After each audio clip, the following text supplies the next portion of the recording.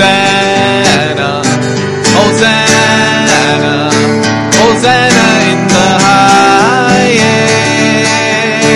Hosanna, Hosanna, Hosanna in the highest. Lord, we lift up your name with our hearts full of praise. Be exalted, O Lord my God. Hosanna in the highest. Glory, glory, glory to the King of Kings. Glory, glory, glory to the King of Kings. Lord, we lift up your name with our hearts full of praise. Be exalted, O Lord my God. Glory to the King of Kings. Lord, we lift up your name with our hearts full of praise. Be exalted, O Lord my God. Hosanna in the highest.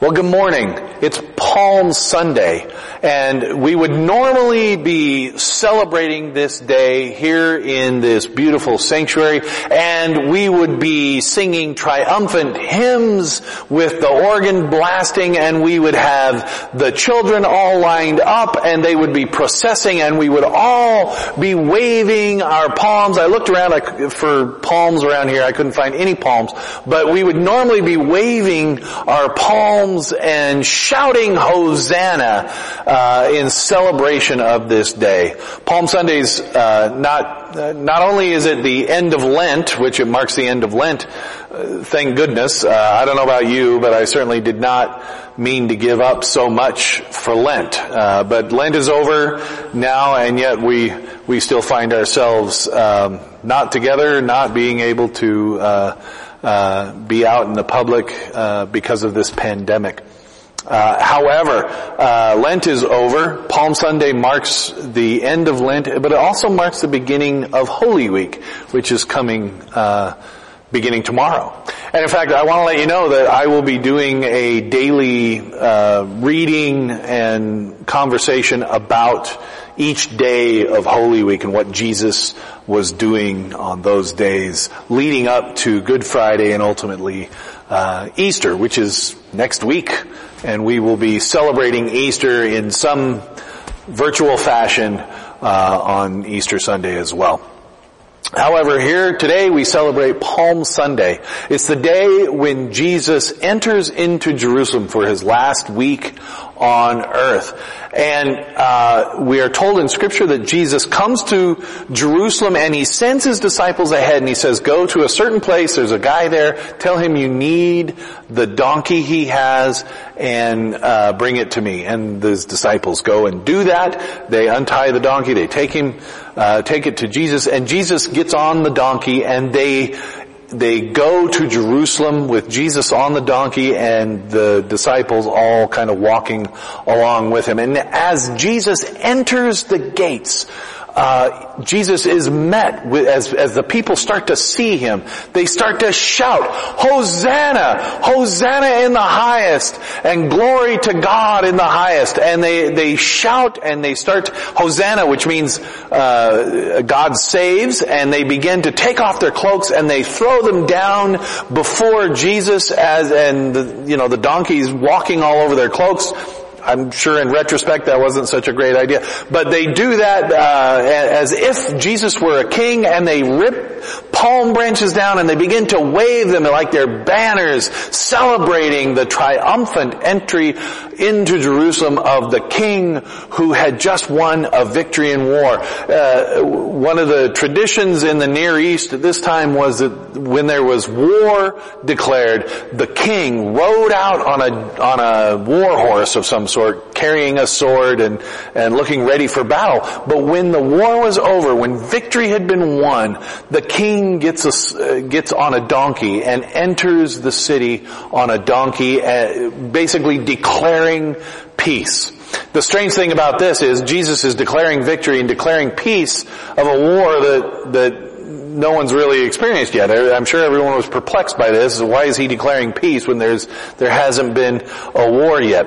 But what Jesus is doing is very deliberate. It's planned out. And Jesus is trying to get this particular reaction from the people of Jerusalem. And to understand that, we need to understand the imagery that Jesus is using.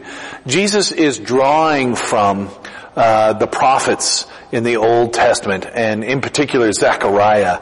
And while Zechariah, when he was writing for his own people in his own time about his own circumstances, as time went on and the Jewish people found themselves, being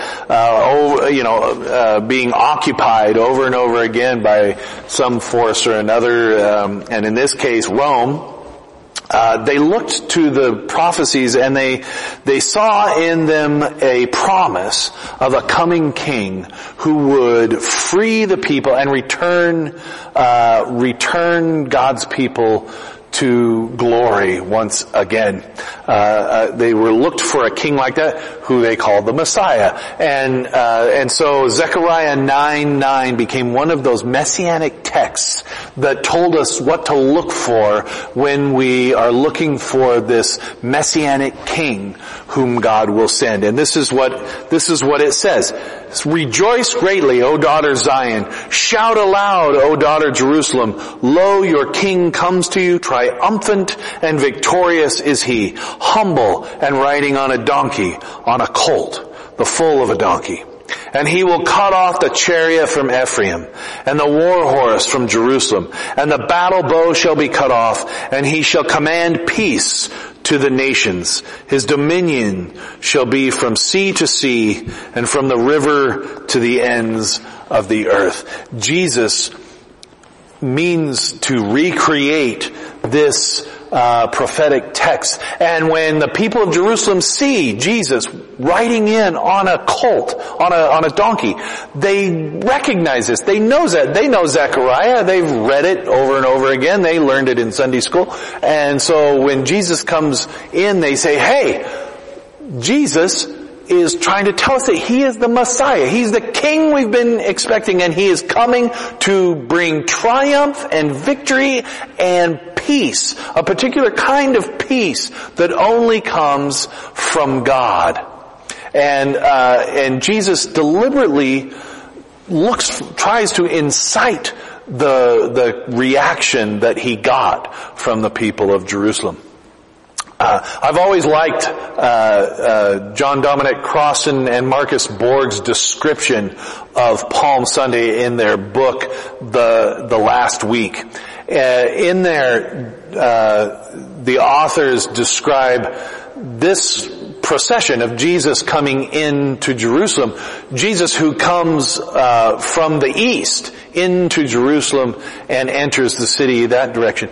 They also describe another procession that is happening, and that is a procession of the governor, Pontius Pilate, coming into Jerusalem, who is coming from the west, coming from Caesarea Maritima, which is about 6 miles away from Jerusalem. And when there is a big festival or when there is something big going on in Jerusalem, the governor shows up in order to make sure everyone knows that the governor is there, and the governor brings an entire garrison of Roman soldiers with him. And so on the other end of Jerusalem, while Jesus is entering in triumphantly from the east, Pontius Pilate and a garrison of Roman soldiers are marching with a lot of pomp and circumstance and with a lot of weaponry and with precision marching. They come in the gates from the west,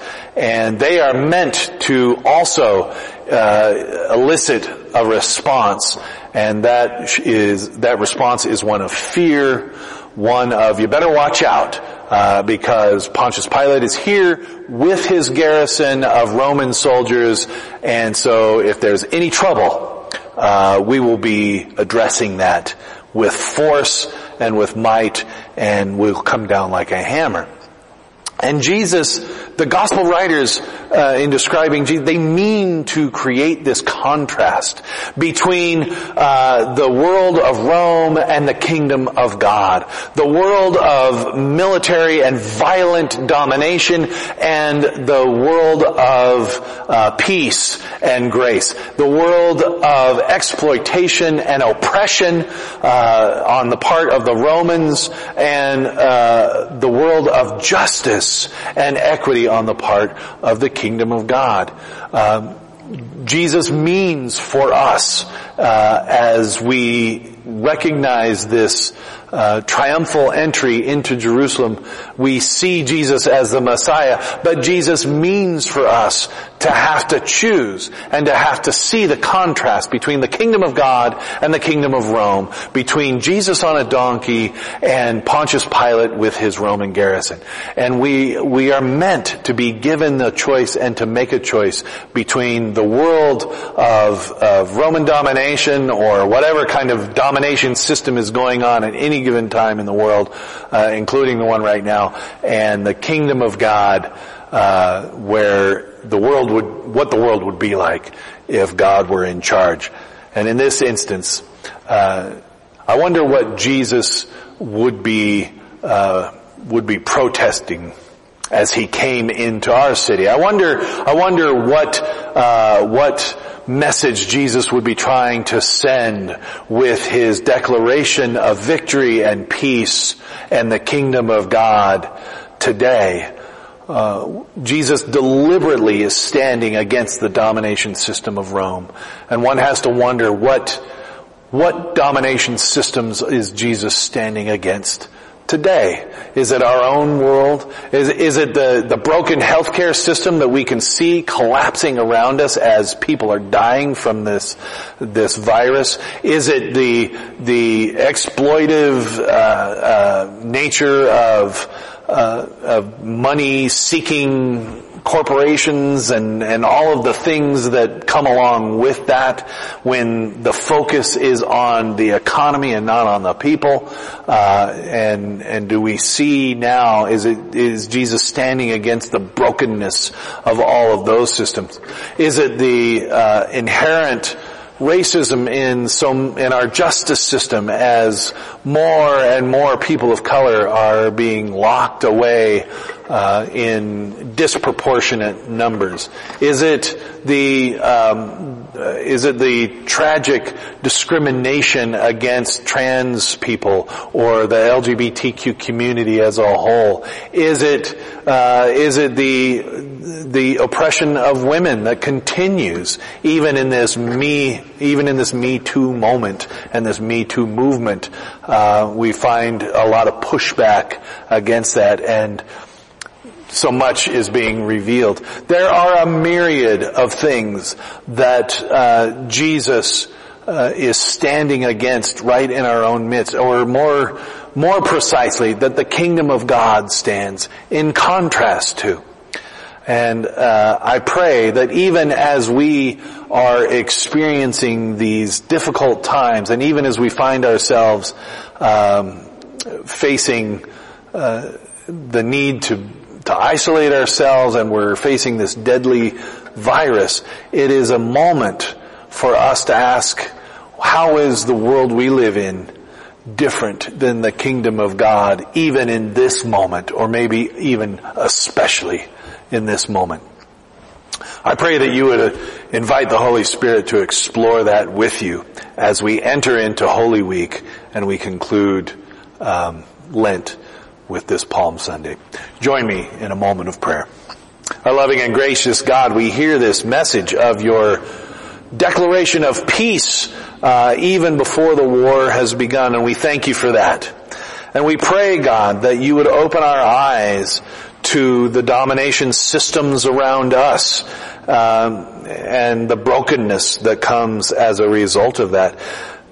If anything, I think our struggle right now as we struggle against this virus, I think it reveals all the ways in which our world is broken, and yet it also brings out so much good in people. We can see the kingdom of God breaking in the hearts and minds of all of those who are gathering around and doing their part to be people of goodwill. We thank you and we invite you to be with us throughout Holy Week. In the name of Jesus Christ we pray. Amen. Well, I thank you again, and again, watch for my Holy Week presentations that will be going on each day in the morning. So, thank you and God bless.